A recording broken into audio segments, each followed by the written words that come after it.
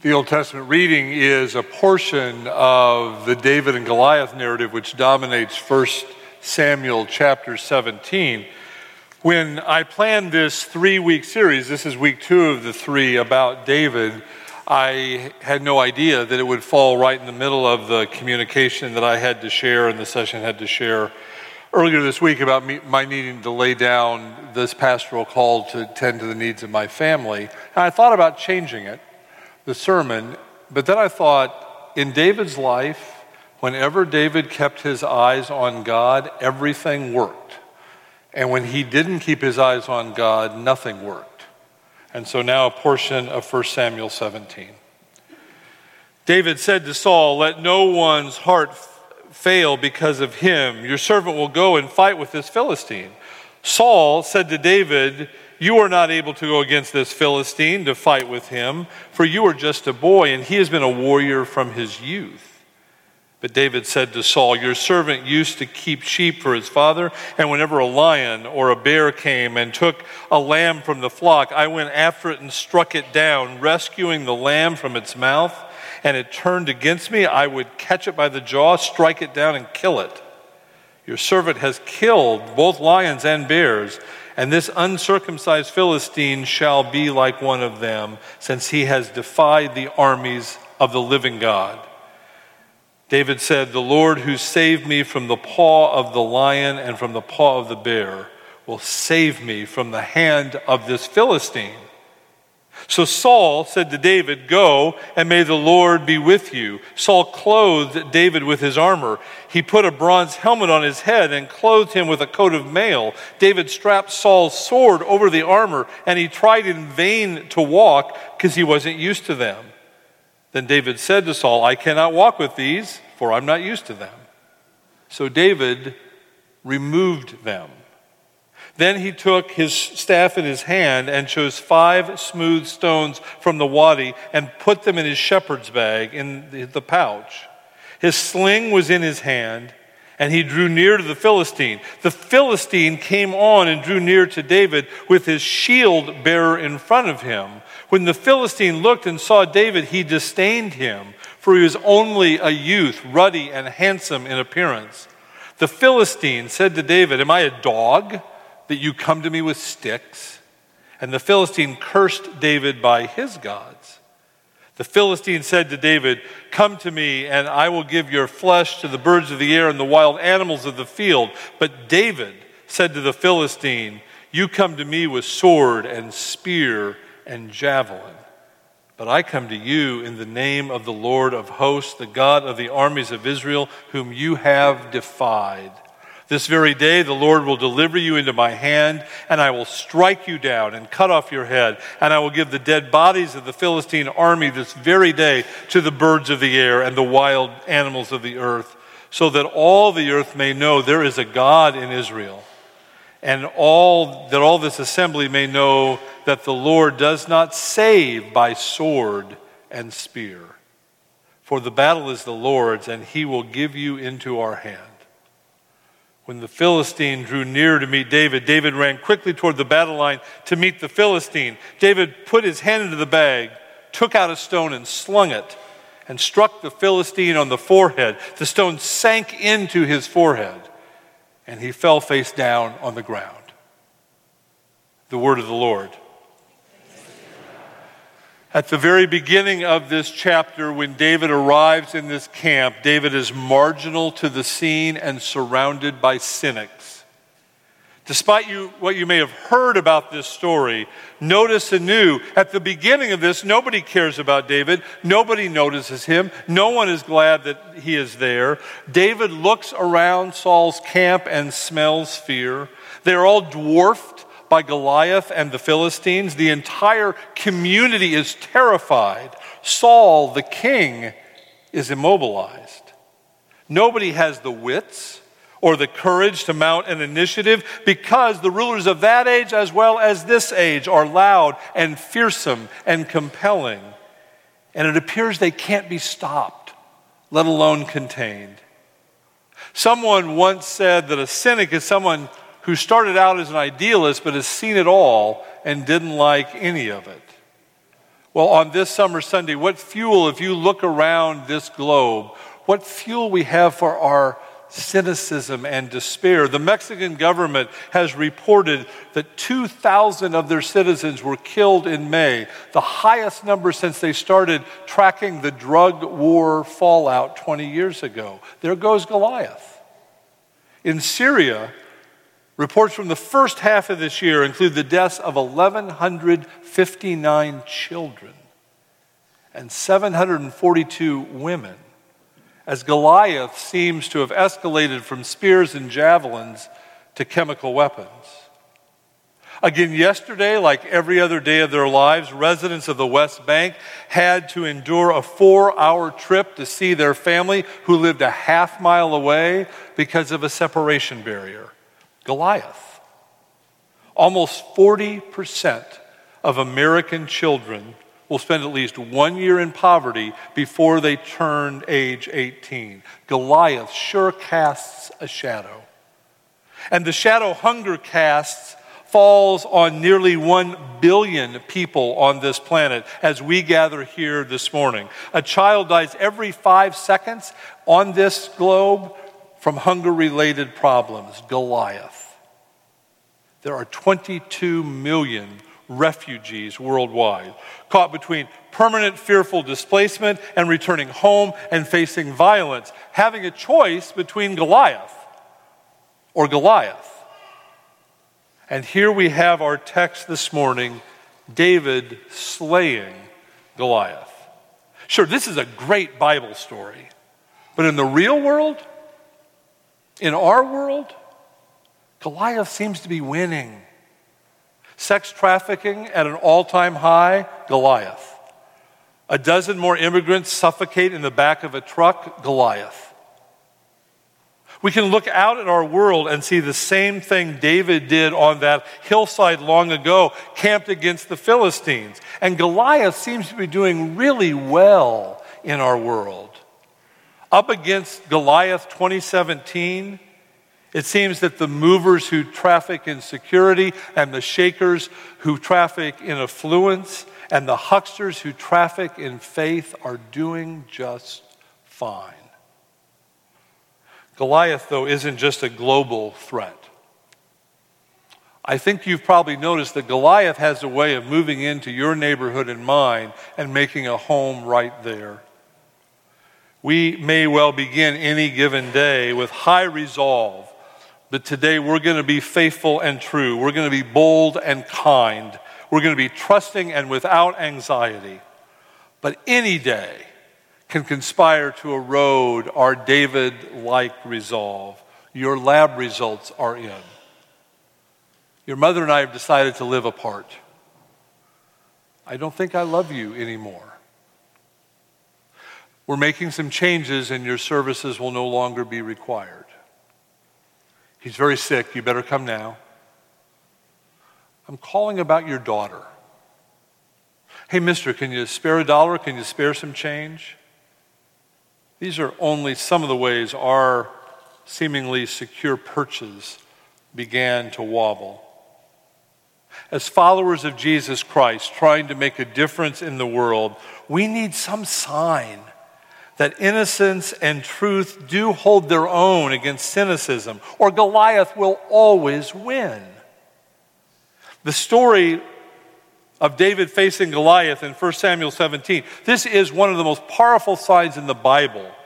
If we can see beyond the cartoon version of this text to what is really at stake, Israel never tired of talking about David. For David is such a story of triumphal innocence.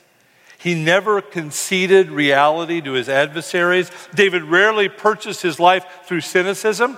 There were seasons in his life when he did, but that was not the main narrative of his life. David arrives on the scene here at the beginning of this chapter, having just been anointed, and encounters the paralyzed quiet of Israel in response to the shrill assertiveness of Goliath. Goliath, who's the whole military industrial project embodied. Goliath, who not only traffics in arms, he trades in intimidation. Goliath, who rushes straight into the hearts of the frail Israelites and empties them of all hope. And here's David. David, who will embrace neither the pitiful, convenient shyness of Saul, nor the loud abrasiveness of Goliath, but who will have a different say and who will live a different life. David, who will permit neither dull fear nor loud pizzazz define his life and his faith. David, who faces Saul in his cowardice and faces Goliath in his gloating power. Into all this, whatever his doubts, whatever David's fears, whatever his level of faith and courage that day, whatever his own marginal feelings in the face of cynicism, which infects all of us sometimes, into all of this, David speaks. Face to face with whomever we perceive to be the bullying giants of our life. We often struggle to proclaim the faith that is within us. Pushed by schedules, bowing down at the altar of busy, we feel powerless to live lives of purpose and meaning. But what can we do? Trading in that dull bargain, in order to not feel too good about life, we promise not to feel too bad either. We're kind of stuck in the middle of everything. But what can we do? Where is our faith when we face this gloating power of Goliath? The Goliath we see every single time someone small is humiliated by someone large. The Goliath we see every time justice is not done. Every time peace isn't rushing down like an ever-flowing stream. Every time suffering love made flesh is beat into the ground or hung up to die. All these are Goliaths. And they seem to win most of the time. I haven't even mentioned the Goliaths called ice raids and security sweeps, the ones called opiates or racial profiling, or the ones called apathy and bitterness. The gloating power of Goliath is everywhere we want to find it. But what can we do? Well, David spoke and David acted. David knew how we must speak if we're to fend off cynicism. And he does not use standard political flags or sound bites. And he does not employ religious cliches. Instead, 37 verses into this long chapter, David all of a sudden changes everything. He introduces into his speech a new dimension, something not included by Saul or acknowledged by Goliath. It's a breathtaking formulation that no one had used. David speaks out loud about the living God. The living God seems of little use when you're between two armed camps. The living God seems out of place when facing a giant or in the presence of a king. The living God doesn't seem to adapt well to our hyperdrive consumer culture where we all have 1,000 choices for everything. The living God doesn't seem to fit when we're so caught up in the project of our own life. The things to be finished, the degrees to be earned, the children to be raised, the transitions to be endured, the deaths over which we grieve, illness from which to recover, careers to be advanced, wars to be won. Who has time for the living God when we've got all that? Besides, speaking of God like that out loud will look foolish to the world. And speaking of the living God in this culture will be costly. But notice what David is doing. With all the enemies and the pressing matters surrounding David, his mind is off himself. It's off his situation. That's not what he's focused on at all. He is not focused on the taunts of Goliath or the depression of Saul. David's attention is on the one who changes things. David utters the name of the living God, and in doing so makes available to Saul and the Israelites and to all the generations of listeners ever since, including us, the long recital of the powerful acts of God through history, times when God acted and where the marginal ones were made free and empires were made weak and the dead ones are brought to life and where the world gets to begin again. Do we believe this? When David joined Saul's encampment in the valley of Elah, all the imagination in that valley was focused on heightened fear and utterly diminished imagination. The same debased imagination that treated Goliath as important treated David as insignificant. Arriving with 10 loaves of bread and 10 bricks of cheese for his brothers in the army, David was treated by them with withering scorn.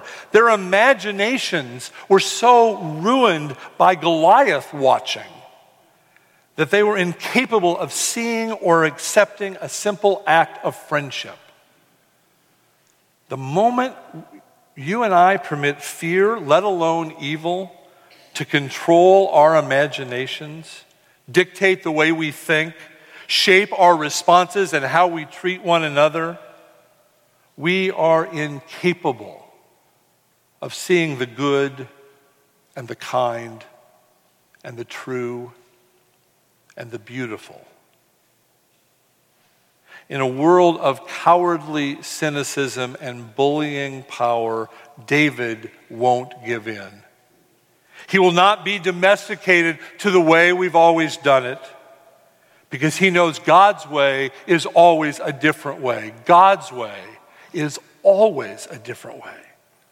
David entered the valley of Elah with a God-dominated, not Goliath-dominated imagination. And he was incredulous. Wasn't this army enlisted to serve the living God? What else do they need? Saul is almost very close, brought to his senses. He responds with astonishment at all David is saying, with the technical translation from the Hebrew would be, wow. But Saul in his fear can't get there. He wants yet to dress David in his helmet and in his armor and in his sword because he knows no other weapons. Saul has let crass, brutal power define him, the tools by which he thought he would survive and maybe could win. David immediately recognizes that Saul's weapons are the clothing of defeat. If you want to be killed by the Philistines, imitate the Philistine, dress like the Philistine, think like the Philistine, talk like the Philistine, and you will die. And so David departs Saul with such inadequate weapons to face a giant. Except David knows the story. And David knows the name of the living God. David's speech to Goliath all turns right there on that name, the living God. It does not turn on the 5 smooth stones of which we are endlessly fascinated by. David doesn't even mention the stones. He speaks the name. You have come with sword and spear and javelin, David says to the giant, but I come in the name of the living God of Israel. And you know, it's over right there. It's over. Goliath is dead long before David bothers with the slingshot. But David adds a final humiliation. Be it known to you, O Goliath, that this narrative really isn't even interested in you. You are not the focal point of anything, let alone this. We, on the other hand, are so good at making our biggest enemies and our biggest defeats the focal point of our life and giving it all of our energy. This is not about the bullies, David says. This is not about the enemies of the living God, pitiful as they are, but that all may understand the power of God is not displayed in sword or spear or javelin. It's not displayed in market forces or political expediency, nor in any of the conventional controls of state or church or party. The only time that works is when we get locked into fear and actually believe the false bravado of all our Goliaths. David knows the Bible's truth, that the power of the God who gives life is never readily packaged in any or easily contained in any of our conventions or agendas. The God of freedom, the God of justice, the God of peace breaks out in raw ways that regularly surprises the rulers of this age. Whether the surprised one be an arrogant Philistine or a cynical, fearful Israelite, or someone sitting in church in Austin. Friends, slipping deep into the summer of 2017, I am here to tell you that your life does not need to be lived under the terms of either a dulled Saul or a brazen Goliath. These are not options before us, because neither is an act of trust. Look at David. He is rendered in this story in such innocence. He's not complicated. He's not mystified with political power. He doesn't explain or calculate. He knows the name. That's all he needs.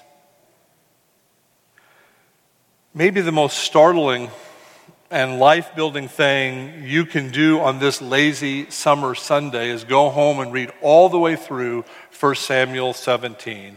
Hear it with all its triumphal innocence. If you're alone, read it out loud so the words fill your space. If you're with others, then mark it and share it. Read it when you feel bullied by powers beyond your control. Read it if you're the bully. Read it before you go to work. Read it before you go to the doctor. Read it as you decide on how to spend your money and who to give to. Read it when you choose how to fill up or not fill up your calendar. Read it in your depression or in your joy. Read it in the midst of your cynicism and despair. Read it before you vote the next time there's election, and for sure read it the day after when the results are announced. If we read this story, and we tell of this kind of story often, we will never sell out. We sell out because we wear Saul's armor, we imitate the Philistines, we doubt David's speech, and we forget the name. But the living God on the lips of David invites us to live. In the horizons of the living God, David is the one who lives. The others have quit and grown mute here. The bullies and the cynics have no story, they have no speech, they have no word, they have no power. So at the end of this chapter, 3 things are true that weren't true before it started. The bullies are all vanquished. They no longer exist. There is only faithful, trusting, vulnerable David. And the living God is at the center of it all.